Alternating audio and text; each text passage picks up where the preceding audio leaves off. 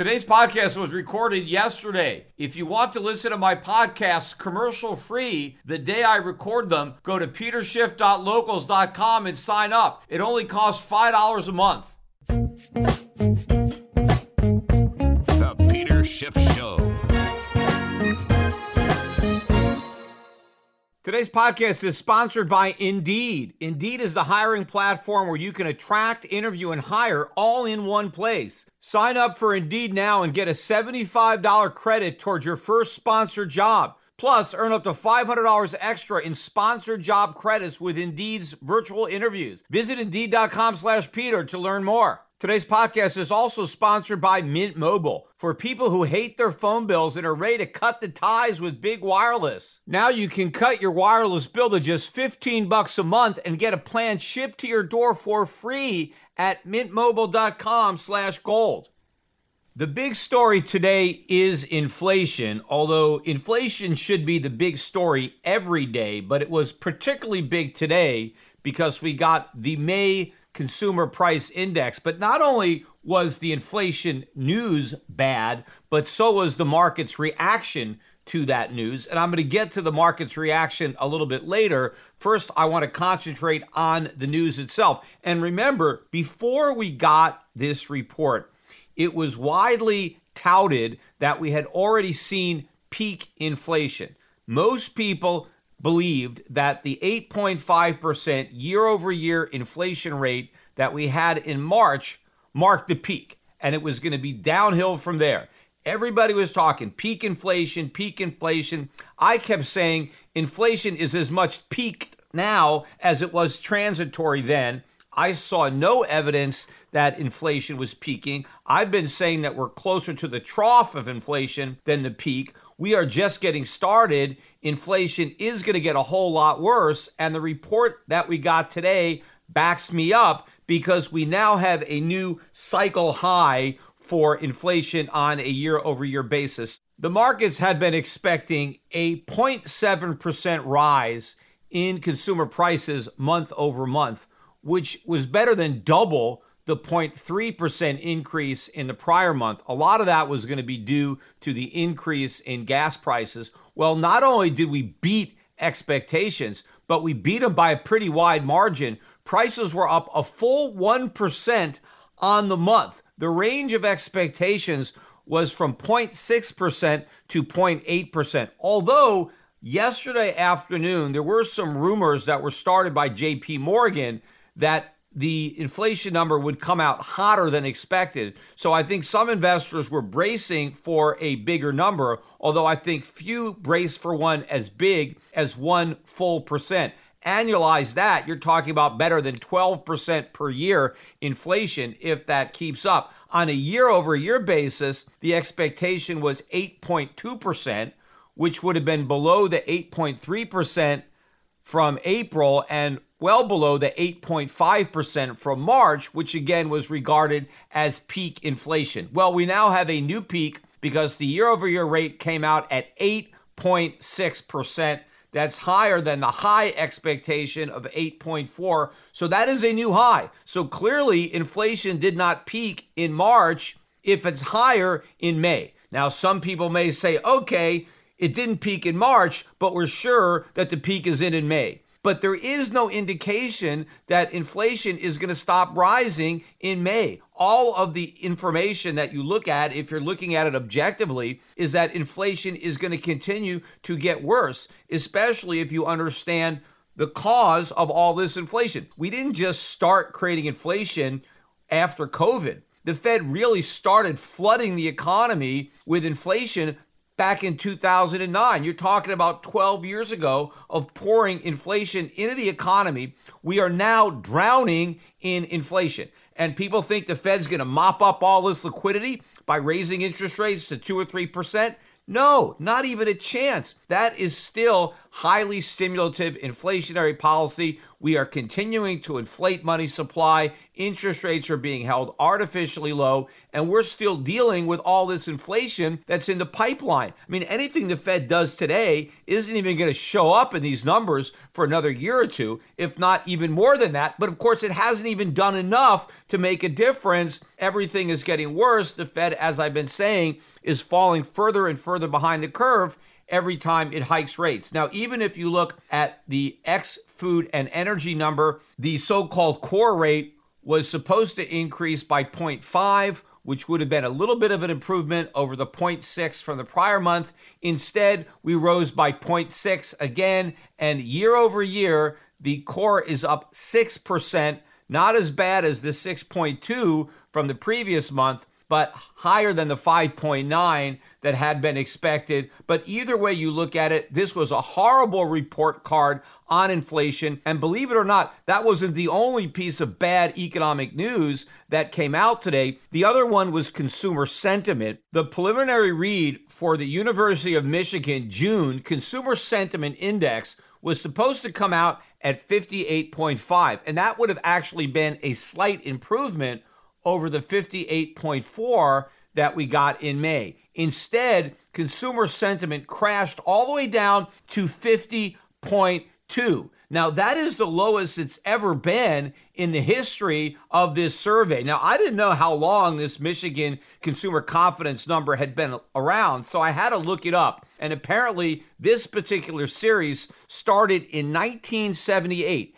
And at no point since 1978 have consumers ever been more pessimistic than they are right now. Now, what is that telling you? Because the consumer has been through a lot of pain since 1978. Think about it. I mean, consumers are more pessimistic now than they were in 1980 when inflation was at 13.5% and interest rates are at 20%. They are more pessimistic now than they were during the recession that followed that. 1981, 1982 was the worst recession since the Great Depression. Yet despite that, consumers felt better about their situation then than they do now. They're more pessimistic now than they were during the 1990-91 recession. They're even more pessimistic than they were in the 2001 recession that followed the bursting of the dot-com bubble, where a lot of people got wiped out in their dot-com stocks. They still feel better today than they did then.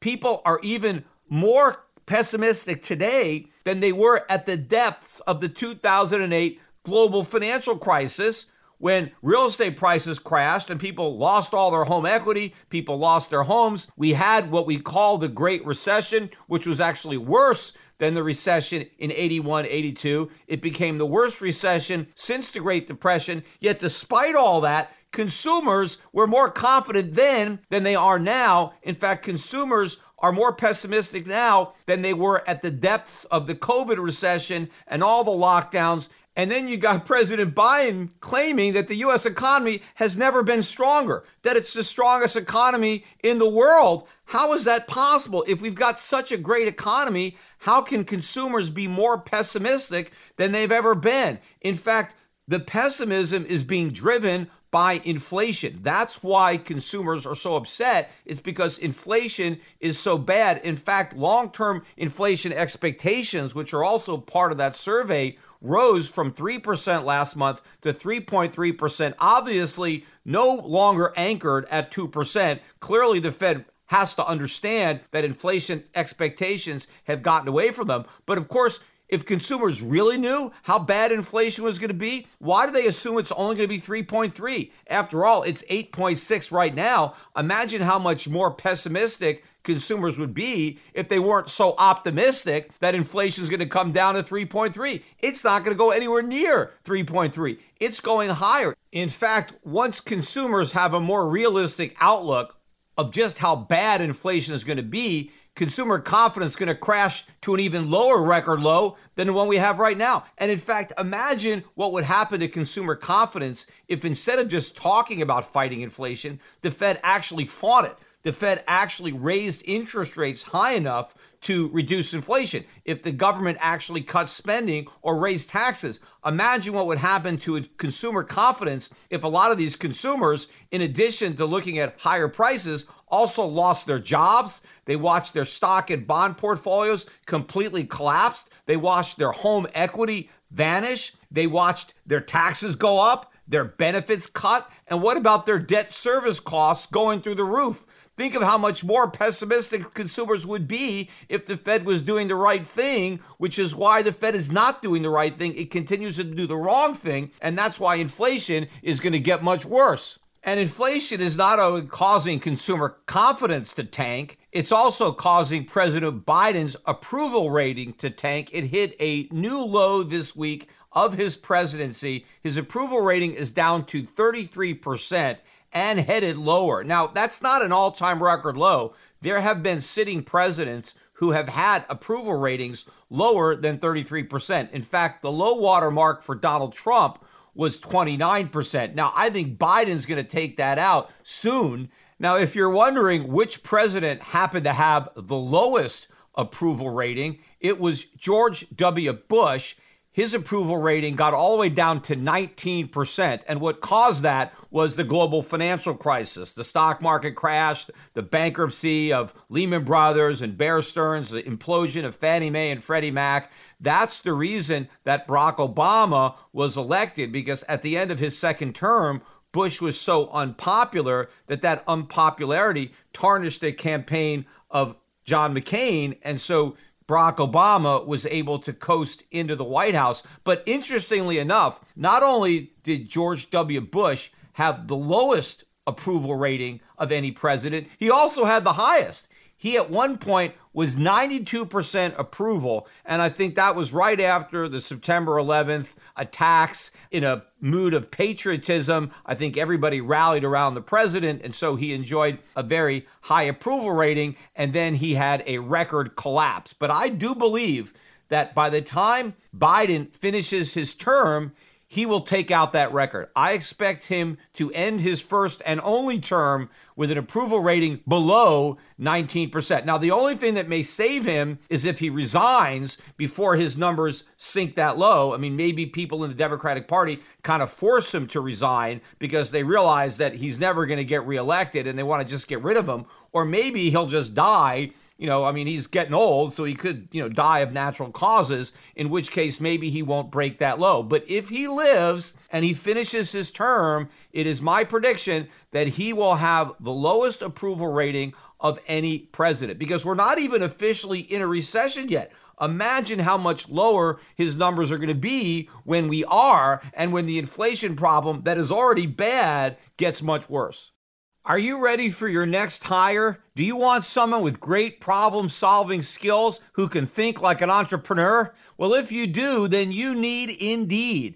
Indeed is the hiring platform where you can attract, interview, and hire all in one place. Instead of spending hours on multiple job sites searching for candidates with the right skills, Indeed's a powerful hiring partner that can help you do it all. You can find great talent faster through time-saving tools like Indeed's Instant Match assessments and virtual interviews. With Instant Match, over 80% of employers get qualified candidates whose resumes on Indeed match their job descriptions the moment you sponsor a job, according to Indeed data. Even better, Indeed's the only job site where you only pay for applicants that meet your must-have requirements. Indeed is an unbelievably powerful hiring partner, delivering 4 times more hires than all the other job sites combined, according to Talent Nest 2019. So join the more than 3 million businesses worldwide that already use Indeed to hire great talent fast. But what I like best about Indeed is how simple they make the hiring process. With virtual interviews, Indeed saves you time. You can message, schedule, and interview top talent seamlessly and do it all in one place. And Indeed makes it easy to connect with your applicants. No need to install anything extra. Indeed's virtual interviews work right from your browser.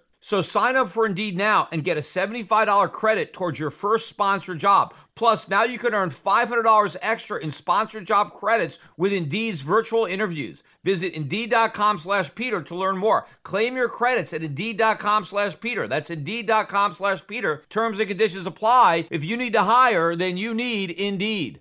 Today wasn't the only day we got bad economic news since I did my last podcast on Tuesday. On Wednesday, we got the mortgage applications for the week.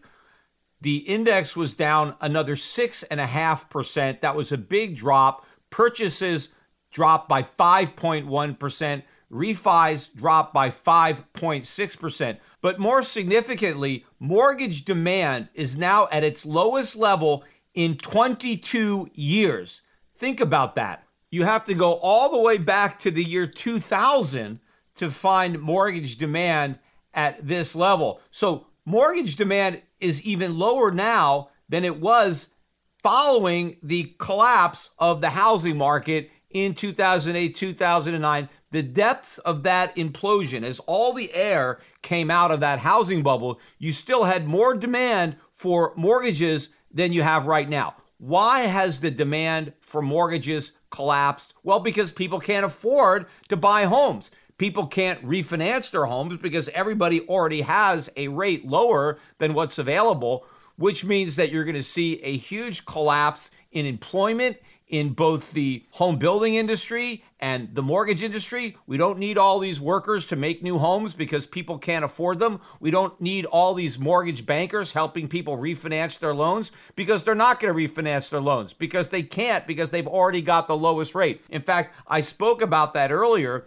One of the reasons that so few homes are going to be on the market is because people who own homes can't sell because they can't replace their mortgage. They're going to be trapped in their homes. In fact, for most people, their biggest asset isn't going to be the house, but the mortgage, which is also the liability of whoever is stuck holding that mortgage, because they've got a mortgage, let's say, where they're only collecting 3.5% for the next 25 years, let's say, when inflation is double or triple that, and the current mortgage rates are well above that. I mean, anybody who has loaned out money, they would actually pay the borrowers to repay their loan, sell their house, and pay off the mortgage, and maybe the lender will pay you money. Although in many cases, it's the taxpayer, because it's the U.S. government that owns these mortgages, so it's the taxpayer who's on the hook. That's where the liability is. But if the homeowner, his only asset is that he has a mortgage and it's really low, he doesn't want to give up that mortgage. Well, if he sells his house, he gives up the mortgage. So he's not going to sell his house. He's not going to move. And that means there's not nearly as many houses on the market for people who want to buy them. Meanwhile, no one's going to build any homes because it's too expensive to build. So the only housing stock that's going to be available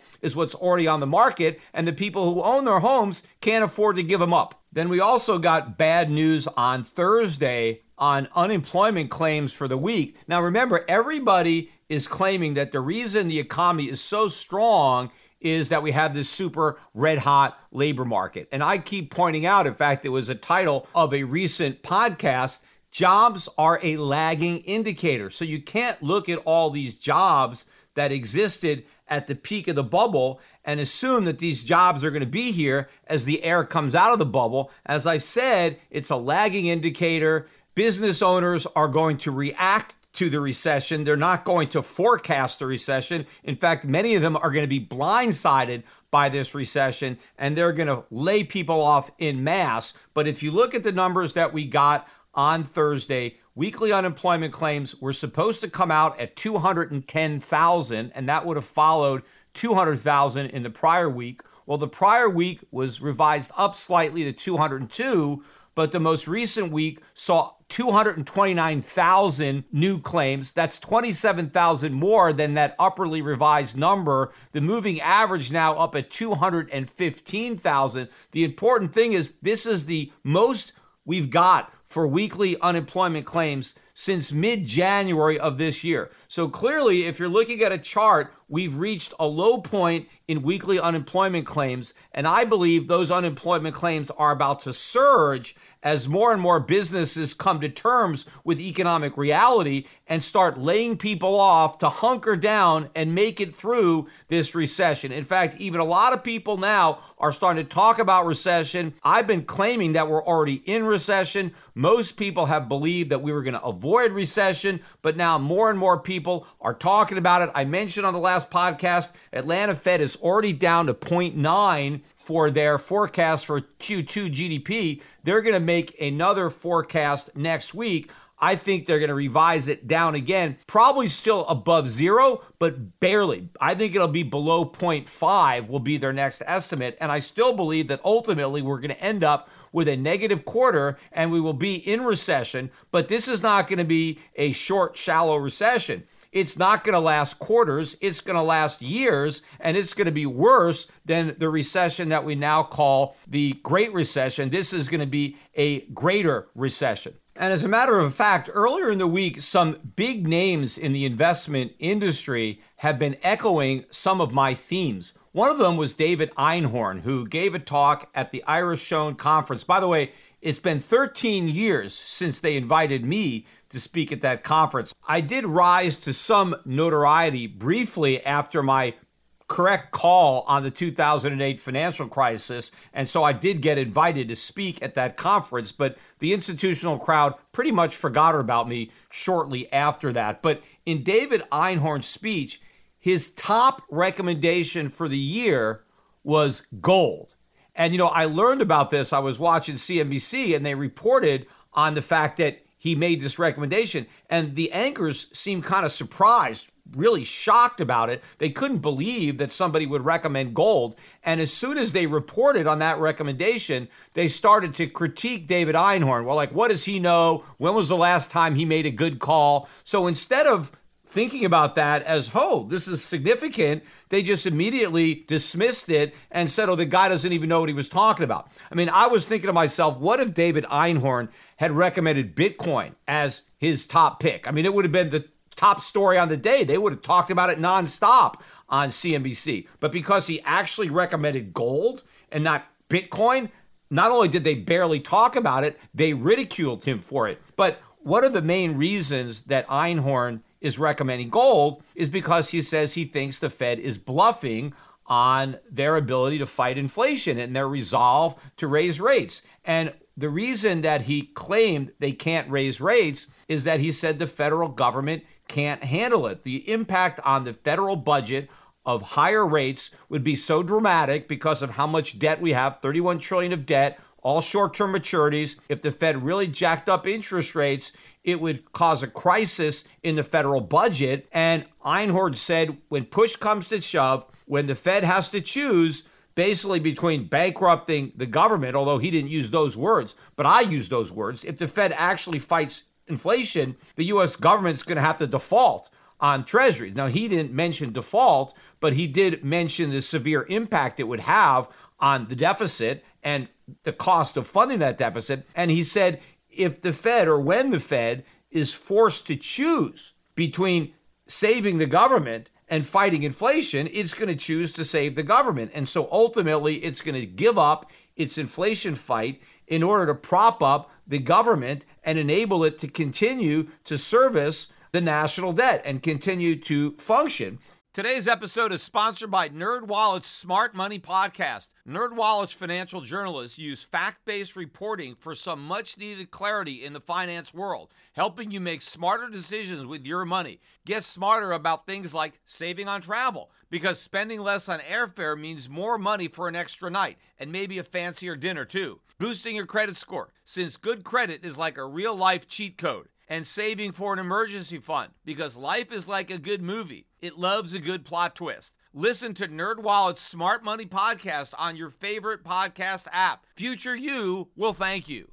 BetMGM has an unreal deal for sports fans in Virginia. Turn $5 into $150 instantly when you place your first wager at BetMGM. Simply download the BetMGM app and sign up using code Champion150. Then, place a $5 wager on any sport. You'll receive $150 in bonus bets, regardless of your wager's outcome. And if you think the fun stops there, the King of Sportsbooks has plenty of surprises in store. Check out daily promotions, same-game parlays, live bets, and so much more. Download the app in Virginia today and get $150 in bonus bets instantly from your first wager. Only at BetMGM.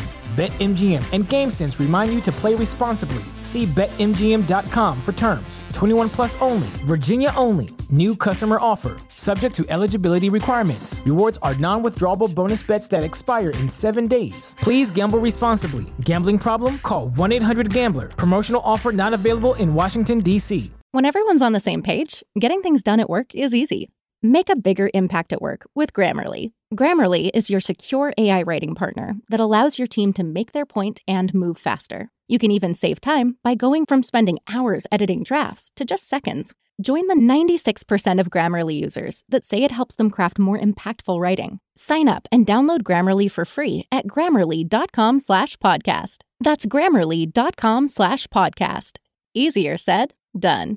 Now, there's actually a lot of other reasons why the Fed can't fight inflation. That is certainly a big one, but it's not the only one. There's so many problems that would happen if the Fed actually fought inflation. That's why it's not going to do it. But it's doing what it can to pretend that it's going to fight inflation, and it's hoping the pretense is enough. But of course, it won't be. Maybe the Fed is buying itself some time, like it's done before with the lies that it tells. But the time that it's buying is going to ultimately be very expensive, because the more the Fed delays the day of reckoning, the more there is to reckon with. In addition to the Einhorn comments, we also heard more from Larry Summers, who is one of the only establishment guys who actually forecasted this increase in inflation, and he gets credit for it. I mean, nobody wants to credit me, but they do credit Larry Summers. And he and his team came out with a survey, and their conclusion was that the inflation that we have today is actually as bad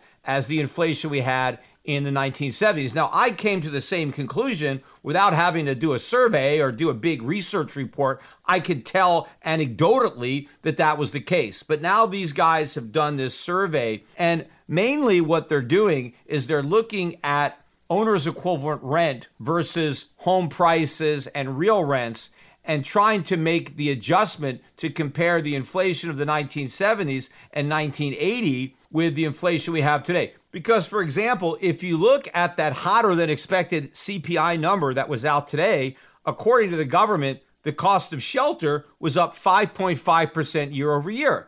But we know that rents are up more than 15% year over year, and home prices are up more than 20% year over year. So what the government is putting into the CPI is a number that is much less than anybody pays to either rent a home or buy a home. But those numbers were factored into the CPI in the 1970s. And so what Summer was doing was making the adjustment. And really, instead of taking today's CPI and making it go up, he tried to figure out what the 70s and 80s CPI would have been had we used this methodology. And so he reduced those numbers. And so according to his study, I think peak inflation in 1980 wasn't 13.5%, but if we were measuring it today, it would have been about 9%. If we're at 8.6, we're pretty much at the same level that we were in 1980. Now, I think he overlooked some of the other big changes like substitution and hedonics. So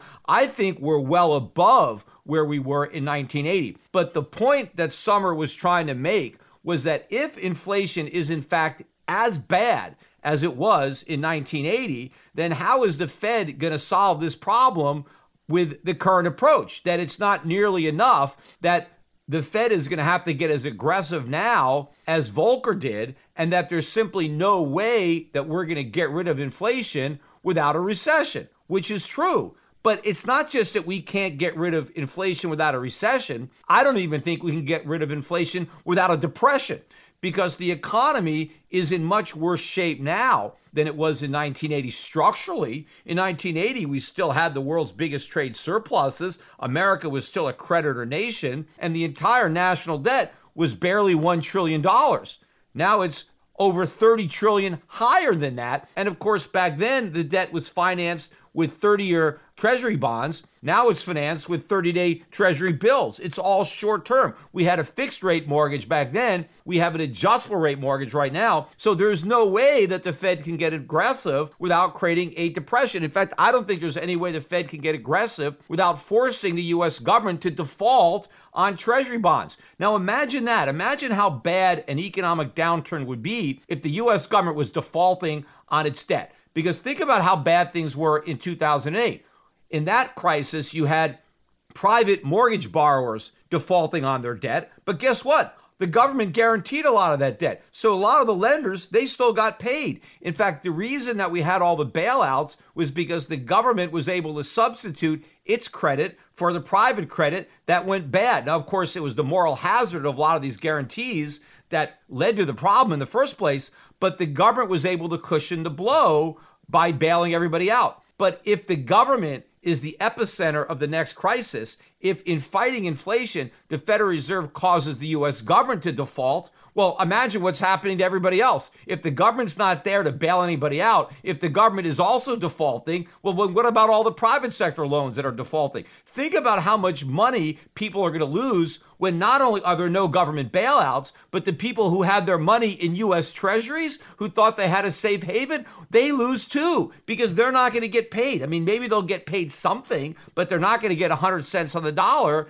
They're going to get a big haircut, and a lot of people are going to get a crew cut, or they're going to get a complete buzz. Their head's going to be shaved completely because the bonds that they own are going to go into default, and they're going to end up with nothing. So Larry Summers has got it right. He's just sugarcoating it. It's actually way worse than he thinks. All he's done with his research paper is simply validate everything I've been saying from the beginning, and I didn't have to spend any time or money preparing a research report. I was able to connect these very obvious dots from information that should be intuitively obvious to everybody. After years of fine print contracts and getting ripped off by big wireless providers, if you learned anything, it's that there's always a catch. So when I first heard that Mint Mobile offers premium wireless service starting as low as $15 a month, I thought, what's the catch? But after talking to them and using their services, it all made sense. There isn't one. Mint Mobile's secret sauce is they're the first company to sell wireless services online only. They cut out the retail stores and they pass those sweet savings directly to you. In fact, when it came time to get my 8-year-old son his own mobile phone, Mint Mobile was the perfect solution. Mint Mobile gives you the best rates, whether you're buying just for one or for the entire family. And at Mint Mobile, families start at just 2 lines. All plans come with unlimited talk and text, plus high-speed data delivered on the nation's largest 5G network. Use your own phone with any Mint Mobile plan. Keep your same number along with all your existing contacts. So switch to Mint Mobile now and get premium wireless service starting at just $15 a month. To get your new wireless plan for just $15 a month and to get that plan shipped to your door for free, go to mintmobile.com/gold. That's mintmobile.com/gold. Cut your wireless bill down to just $15 a month at mintmobile.com/gold. But as I said at the beginning of this podcast, not only was the inflation news bad, but the way the market reacted to that news was also bad, although the market actually started acting badly yesterday in anticipation of today's bad news. But it wasn't a sell the rumor and buy the fact. It was sell the rumor and sell the fact, because the fact was actually worse than the rumor. Although it wasn't just in anticipation of a hot inflation number that was a problem for the markets yesterday. You also had the ECB, and a lot of people were interpreting Lagarde's comments as somehow being hawkish. Now, I watched her press conference, and to me, there was nothing hawkish about what she said, although the bar on what constitutes hawkish these days has really been lowered, because I think the only thing that she said that left this interpretation out there was that maybe if the data warranted it, that the ECB left the door cracked open to maybe doing a 50 basis point rate hike, I don't know, maybe in September or something. But meanwhile, the ECB left interest rates at zero. What Lagarde announced was that in July, that they're prepared to raise interest rates 25 basis points. Now, they're still at zero, and all she's talking about is going to 25 basis points in July. They left the deposit rate negative. She did announce that they're going to stop their quantitative easing program, but she also assured the markets that the ECB's balance sheet would not only not shrink, but it would continue to expand even though the asset purchase program is over, because what Lagarde announced was for an indefinite period of time, not only will the ECB roll over all the maturing bonds that it owns, but it will reinvest any interest that it earns on those bonds, which guarantees that the ECB's balance sheet is going to keep expanding. Now, how this is hawkish when you have the highest inflation in the history of the Eurozone, somewhere between 8.5% and 9%, and the ECB is leaving interest rates at zero, is continuing to expand its balance sheet. Somehow, this is hawkish. This is extremely dovish. But if that little bit of so-called hawkishness, simply indicating a willingness to maybe raise interest rates by 0.5% in September, if that's enough to hurt the U.S. stock market, can you imagine what would happen if she actually was hawkish? What if the ECB actually raised rates on Thursday? There were some rumors that they might have done that. They might have surprised the market and actually hiked. They didn't even do that. They left them at zero. So our market is so weak that even a dovish ECB hurt our market. So imagine how much damage a hawkish ECB would have been. But of course, there are no hawks left at any central banks, whether it's the Bank of Japan or here at the Fed. Everybody is dragging their feet. At least the Federal Reserve is pretending that it's not dragging its feet. That's one of the reasons that the dollar is holding up, and I'll get to the dollar in a moment. But if it wasn't for that pretense, the dollar would be tanking, and our inflation problem here would be much worse. But anyway, getting to today's reaction in the stock market, the Dow Jones dropped 880 points, pretty much closing on the low of the day. That's a 2.7% decline. But when you factor in the drop from Thursday, the Dow lost 1,519 points in 2 days. That's a 4.6% drop in 2 days. That is big. The S&P had an even bigger 2-day decline. It was down 2.9% today. And when you add in Thursday's loss, the total decline was 5.2%. In fact, the S&P is now down for 10 out of the past 11 weeks. That's its worst losing stretch since the Great Depression. Russell 2000 held up a little bit better than the S&P, but it lost more than the Dow, down 2.7% on Friday and 4.8% for the 2 days combined. The Nasdaq did the worst. It dropped 3.3% today and 6.1% over the prior 2 days. And if you look at how the more speculative tech stocks did, the Cathie Wood ARK Innovation ETF, that ETF dropped 7.1% on the day and was down 12.8% over the 2 days combined. Now, that ETF hasn't made a new low yet, but I think it will likely make a new low next week. In fact, I think the entire market looks like it's primed to hit new lows as early as next week, maybe even as early as Monday. Now, I know a lot of times I've talked on this podcast about the potential for a Black Monday following a big drop on a Friday, and we haven't had one yet, but it's always, in my mind, reminiscent of 1987 when we had a big drop on a Friday and then we had that crash on Black Monday. But we have all of the makings. The news that we got today was horrific on the economy, and the markets technically look like a train wreck. So to me, if I was really long the U.S. stock market, which I'm not, but I would be very nervous over this weekend. I would not be able to enjoy the weekend. The fact that so many people are likely to enjoy this weekend is a reflection of just how much complacency is out there. So many people think that we're close to a bottom, even though in reality, we're much closer to a top, especially if the Fed actually does what the markets are afraid they're going to do, and that is be more aggressive to fight off an even larger inflation threat than many people thought we had. In fact, the debacle du jour in the stock market was DocuSign, which hit a new low today. It was down 24.5% on the close. That stock is now down 80% from its high. And the reason for the collapse was another miss on earnings. That stock has reported bad earnings several times and has gapped down a number of times on this decline. And there's probably no end in sight to how much more value the stock's going to lose because it's still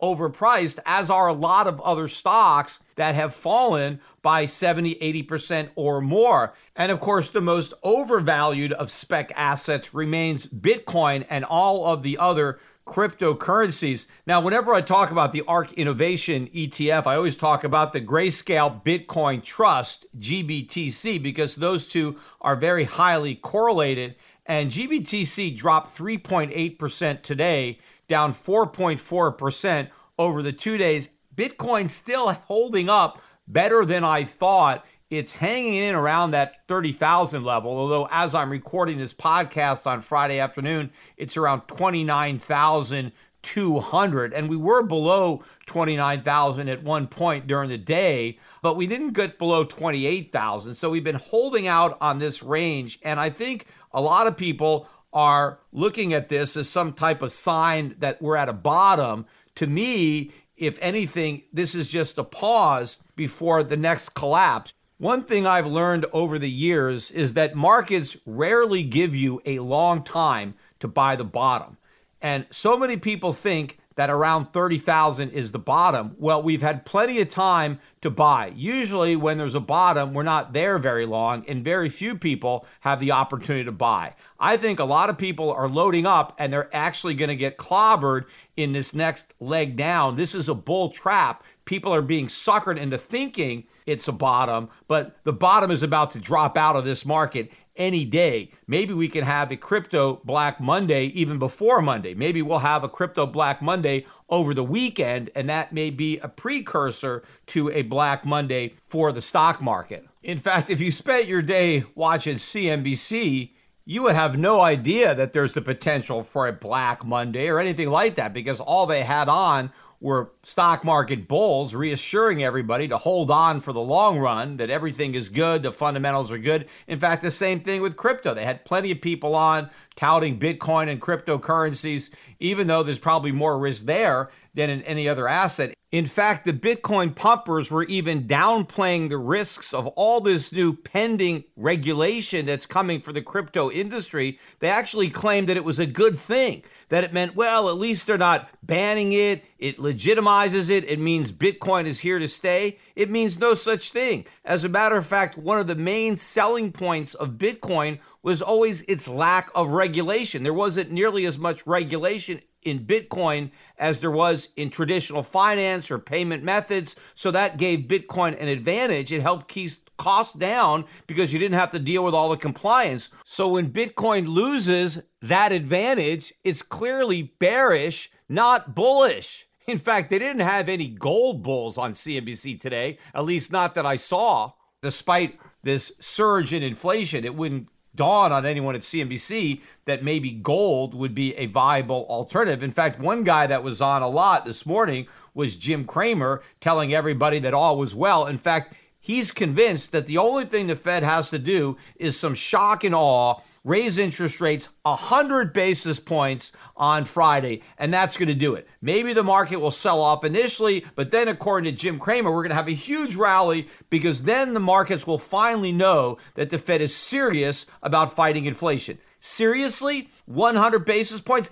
The rate would still be below 2%. How do you fight inflation with an interest rate below 2% when the inflation rate is above 8.5%? A 2% interest rate is stimulative. It is inflationary. The Fed would be pursuing an inflationary monetary policy. You can't put out inflation with inflation, right? You can't put out a fire with gasoline, and that's all the Fed would be doing. Even if you're throwing less gasoline on that fire, you're still throwing gasoline on. And by the way, inflation is moving up faster than the rate hikes. That's why I've been saying that every time the Fed hikes rates, it finds that it's even further behind the curve than it was the last time it hiked. That's why the Fed has to get out in front of inflation. It can't take these baby steps. It needs to leap forward. It needs a massive rate hike. 100 basis points ain't going to cut it. I don't even know if 500 basis points would cut it. I know that that would collapse the stock market, collapse the real estate market. I mean, we would certainly be in a recession by then. But of course, that's not going to solve the inflation problem. A lot of people assume that when we are in a recession, that's going to cure inflation. It's not. It's going to kick inflation into a whole new gear. Because when we are in recession in a way that the Fed knows we're in recession, because the economic data finally confirms it. The Fed is not going to forecast a recession, but they will react to one once it's already obvious because the data has now borne that out. The Fed is going to focus its attention on stimulating the economy. How does it do that? By creating more inflation. But we're already going to have high inflation, and then they're going to create more, and that's when we have the risk of hyperinflation. In fact, this naive belief that recession will cure inflation is obvious in the bond market, which got beat up today. In fact, this was one of the worst days I've seen, in particular in the 5-year. In fact, it may have been the worst day of the year for the 5-year U.S. Treasury, but all of the U.S. Treasury bonds from the 2-year to the 30-year now have a 3 handle. The yield on a 2-year Treasury is 3.06. The yield on the 5-year Treasury surged all the way to close at 3.25. And in fact, that is now the high point of the yield curve. For the first time, we actually closed the day and the week, in fact, even traded intraday with an inversion from the 5s to the 30s. We've inverted the 5s to the 10s, but I hadn't seen an inversion from the 5s to the 30s until now.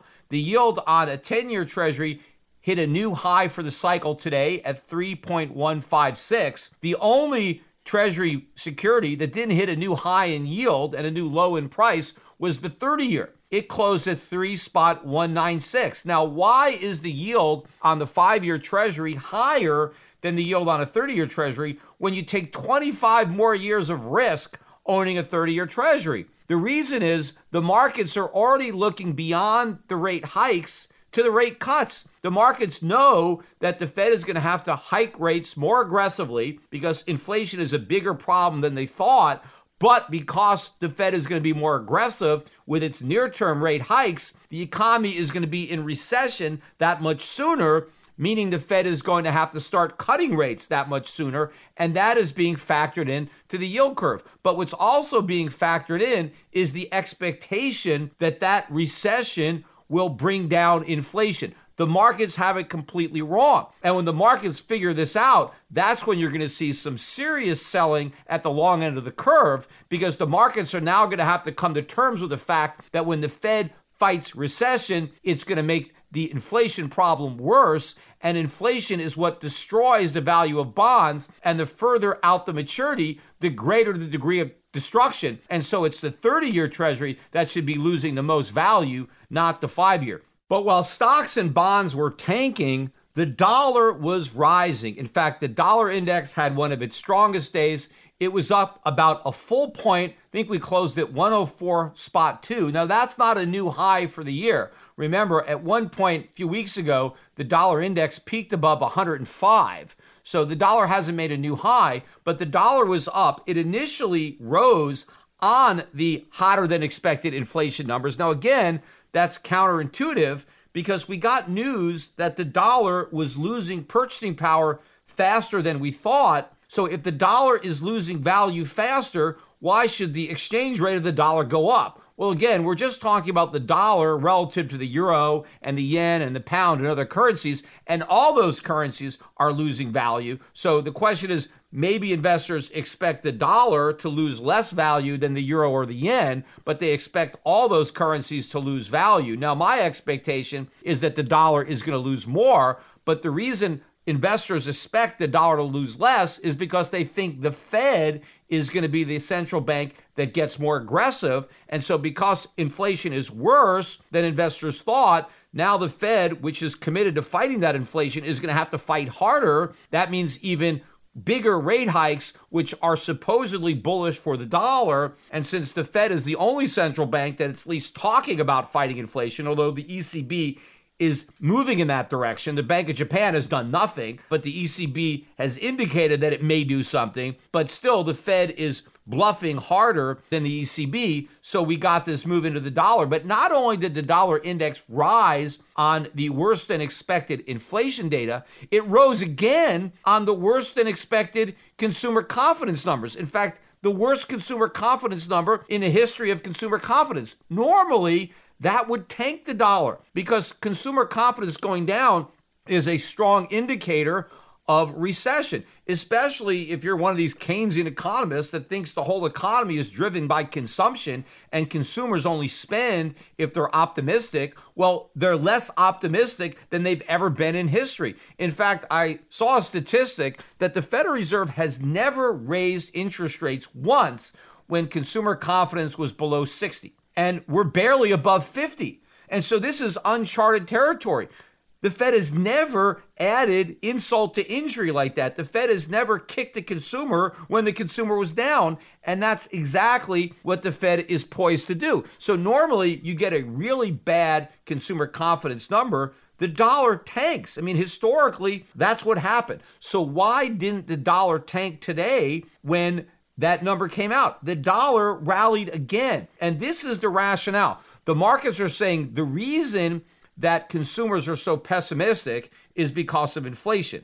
And therefore, the Fed is even more motivated to get rid of inflation because consumers are so worried about it. And so this low confidence number supposedly was yet another reason for the Fed to be more aggressive. Except what the markets, again, don't realize is if the Fed actually gets more aggressive, consumer confidence is going to plunge to further new lows because that's going to make things worse. I mean, as the Fed raises interest rates, consumers are in worse shape because they have a lot of debt. And now that debt is more expensive to service. Plus, these rate hikes are not going to stop inflation. So food prices are going to keep going up. By the way, in the CPI number that we got today, year over year, food at home is up 11.5%.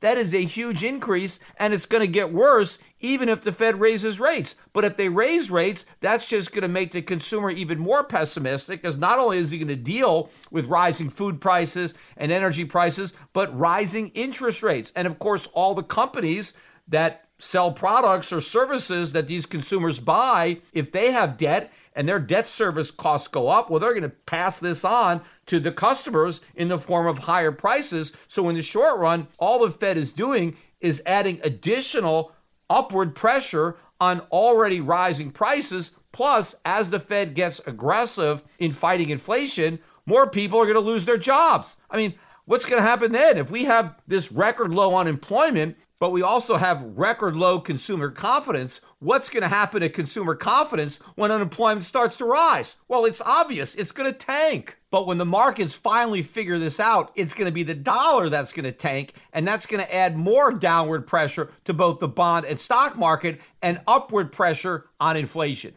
But one market that may indicate that investors are finally starting to wake up was the gold market. Now, gold's initial reaction to the hotter than expected inflation number was very typical. Gold sold off as the dollar rallied. Again, why should gold suffer from high inflation? After all, gold's an inflation hedge. Again, people are not worried about inflation, so they don't want to hedge. All the people that thought there was no inflation and who then thought inflation was transitory now think inflation is going to go away because the Fed's going to quickly get rid of it, which of course is ridiculous. There's no way the Fed is going to do that. In fact, to be bearish on gold, not only do you have to believe the Fed is going to vanquish inflation, but you have to believe it's going to do it without creating a recession, which is impossible. As I said, I don't even think they can vanquish inflation without creating a depression, which is why they're not going to do it. But still, every time there's some hotter than expected inflation news that gets the market to think, aha, now the Fed's going to fight harder to conquer inflation, collateral damage is in the gold market, gold sells off. And that's exactly what happened. Gold sold off maybe $20 early in the day, and it was still down when the consumer confidence numbers came out. And I expected to see an immediate rally in gold off that consumer confidence number, but it didn't happen right away. But it did happen. We got a turnaround, and gold ended up positive, about $24 on the day. Gold closed at $18.72. Silver was also up about 23 cents on the day, closing at $21.91. So that is a sign that maybe investors are figuring it out. They haven't totally figured it out, because if they did, the dollar would have gone down, not up. And also, the 30-year Treasury would have had a bigger drop than it did. So I'm looking for those indications.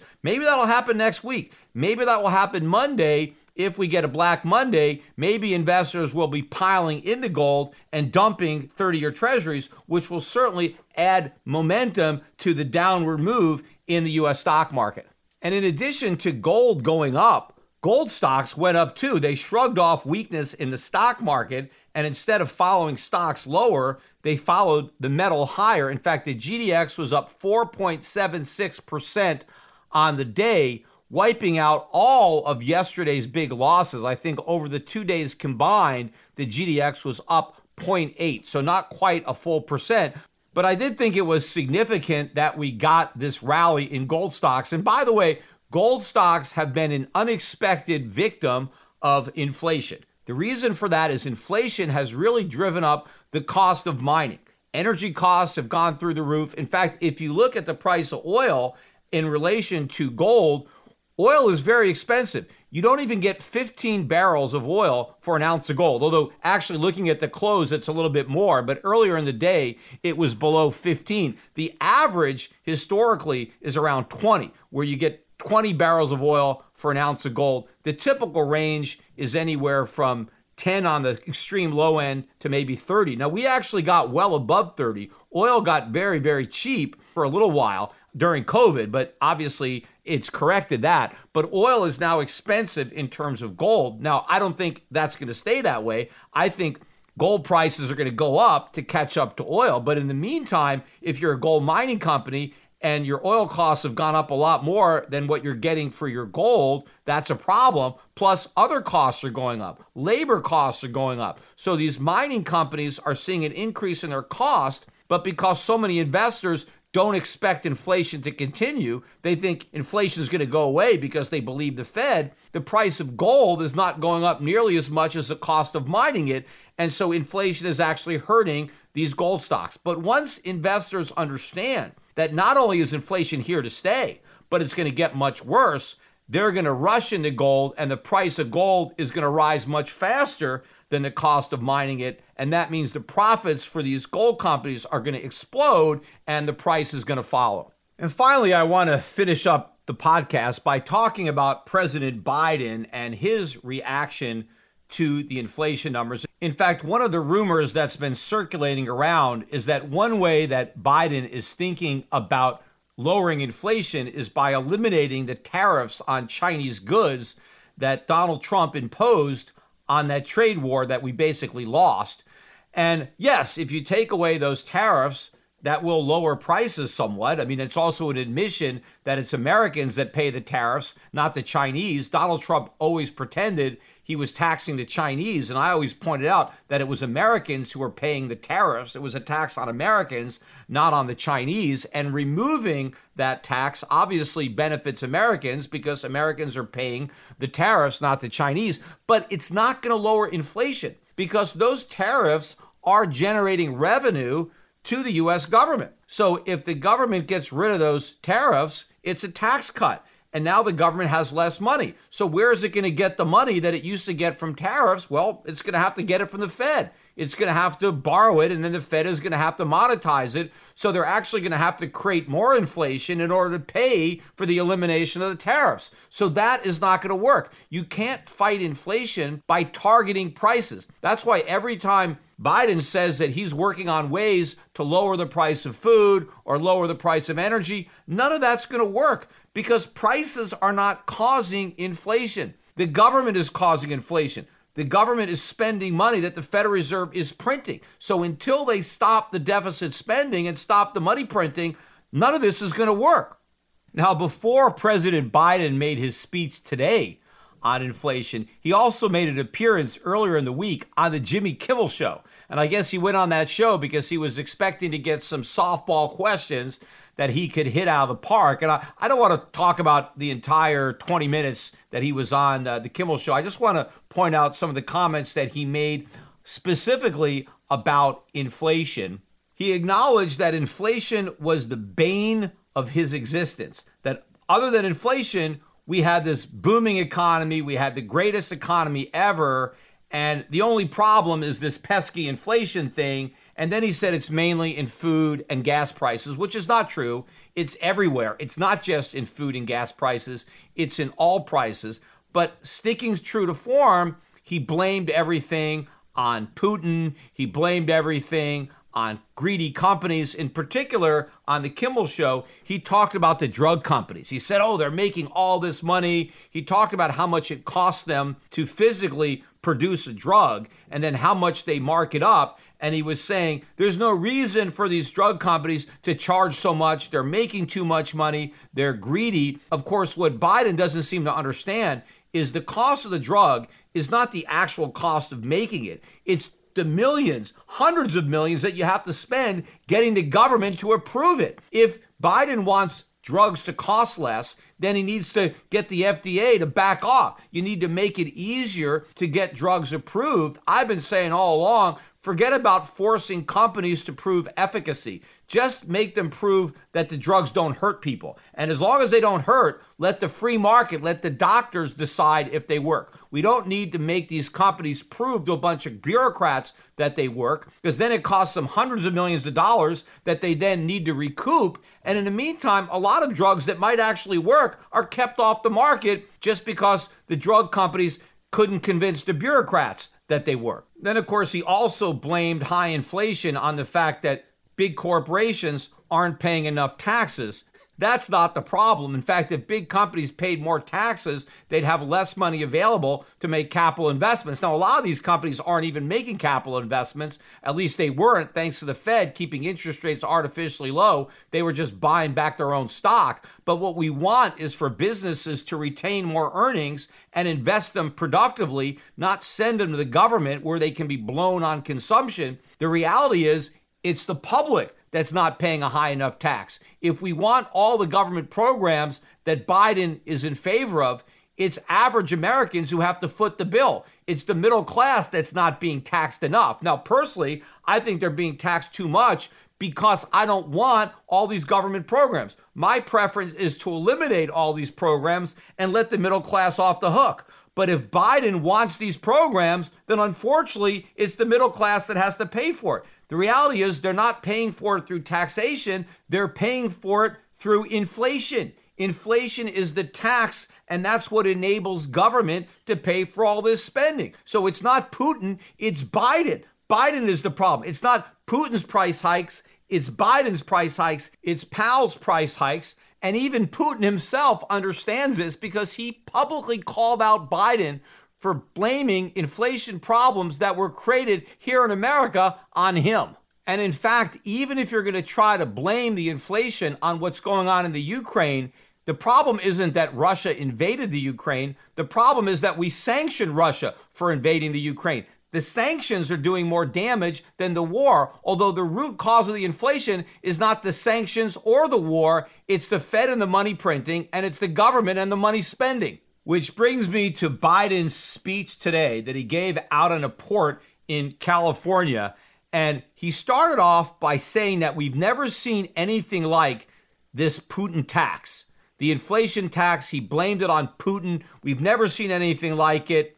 He claimed that he was doing everything in his power to blunt the Putin price hikes. He was working to bring down the price of food, bring down the price of gas, that the prices were up because of Putin, and he was working hard to bring them down, not accepting any responsibility for any role in creating this inflation problem. In fact, he reiterated the lie that the U.S. economy is the strongest it's ever been. It's the strongest in the world. It's the best prepared to fight inflation when it's actually the worst prepared. In fact, it's never been more unprepared to fight inflation than it is right now. In fact, he repeated the same lie that American families have less debt and more savings than when he took office, even though that's not the case.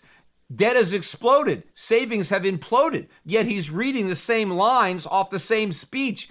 Nobody has told these speechwriters that this just isn't true. And then he also repeated the lie that he is cutting the deficit, and so therefore inflation can't be a result of his deficit spending when he's reducing the deficits. Well, even if he is reducing the deficits, he's reducing them from an enormous level that was unprecedented because it happened during the height of the COVID bailouts. It's still a huge deficit, which is adding to the inflation problem. You just can't make an enormous deficit less enormous and claim that you're not part of the problem. We need to eliminate the deficit. If we really want to fight inflation, we have to eliminate the deficit, not just make it slightly smaller than the record high. So to claim that his deficit spending has nothing to do with inflation simply because those deficits are not as large as they once were is another lie. And of course, those deficits are poised to get a lot larger during their next recession. And in fact, when Biden was bragging about how strong the economy was thanks to his policies, he basically said it's as strong as it can be, but for this inflation thing. Like, yes, we got this little pesky inflation problem, but if you ignore that, everything is fine. It reminds me of that old saying, but apart from that, Mrs. Lincoln, how did you enjoy the show? I mean, there is no strong economy. Why does Biden think his approval rating is so low? Why does Biden think consumer confidence is at an all-time record low? Because we have a great economy, but for this one small little problem of inflation, we have a horrible economy. Inflation proves that it's horrible, and all those jobs that he claims credit for creating, he didn't create those jobs. Those jobs were merely put on hold when Trump was president, and when he became president, workers simply returned to jobs they already had. Well, now those jobs that were lost temporarily on Trump's watch are about to be lost permanently on Biden's watch. And finally, Biden once again blamed inflation on those greedy corporations that are jacking up prices and gouging their customers. Two in particular that he singled out during this speech were foreign-owned shipping companies, and he made a point to say they were foreign-owned as if there were some domestic-owned shipping companies that weren't jacking up their prices. All of the shipping companies are foreign-owned, which is in and of itself another problem. We have foreign-owned shipping companies delivering foreign-produced products. That is the problem with the U.S. economy. We should be producing more products ourselves. We should be building and owning more ships ourselves, but we're not because we have this bubble economy thanks to the Fed. But these companies are not gouging customers. They are simply responding to the inflation that's being created. There is a free market. There is competition. If shipping companies could gouge their customers, they would have been gouging them for years. Why wait until 2022? If you have the power, why not exercise it? Biden also blamed rising oil prices on greedy oil companies that are refusing to drill for oil. Now, first of all, if they were so greedy, why wouldn't they drill more oil? Oil is $120 a barrel. I mean, if you've got it, drill it. I mean, why wouldn't they want to make these profits, especially since they're so greedy? Now, Biden was saying the reason they don't want to drill more oil is because they want to keep the supply down so the price will go up. The U.S. production is not affecting price. We can increase production and prices are going to stay high. The oil companies would make more money if they could ramp up production. The problem is they can't do it.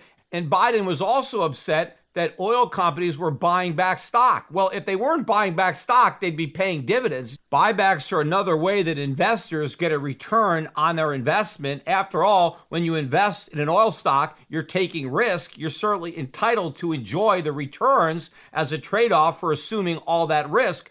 But if he's upset about stock buybacks, he should be talking about the Federal Reserve and keeping interest rates artificially low, because if interest rates weren't so low, we wouldn't have as many buybacks. In fact, more companies would be investing in plant and equipment instead of buying back stock. But the reality is prices are going up because of inflation. Companies aren't causing inflation by raising prices. Inflation is forcing companies to raise prices. The politicians just want to blame the inflation they cause on the companies. The companies are raising prices because they have no choice. They have to cover their rising costs. Why are their costs going up? Because of the government. You know, a lot of people like to say that, this is not the Fed's fault because the Fed is not in control of supply, all these shortages and bottlenecks. It has to do with supply. Well, yes, but when that was obvious, when we ordered all these lockdowns, when it was obvious that supply was going to be restrained because we were halting production, what was the appropriate monetary policy?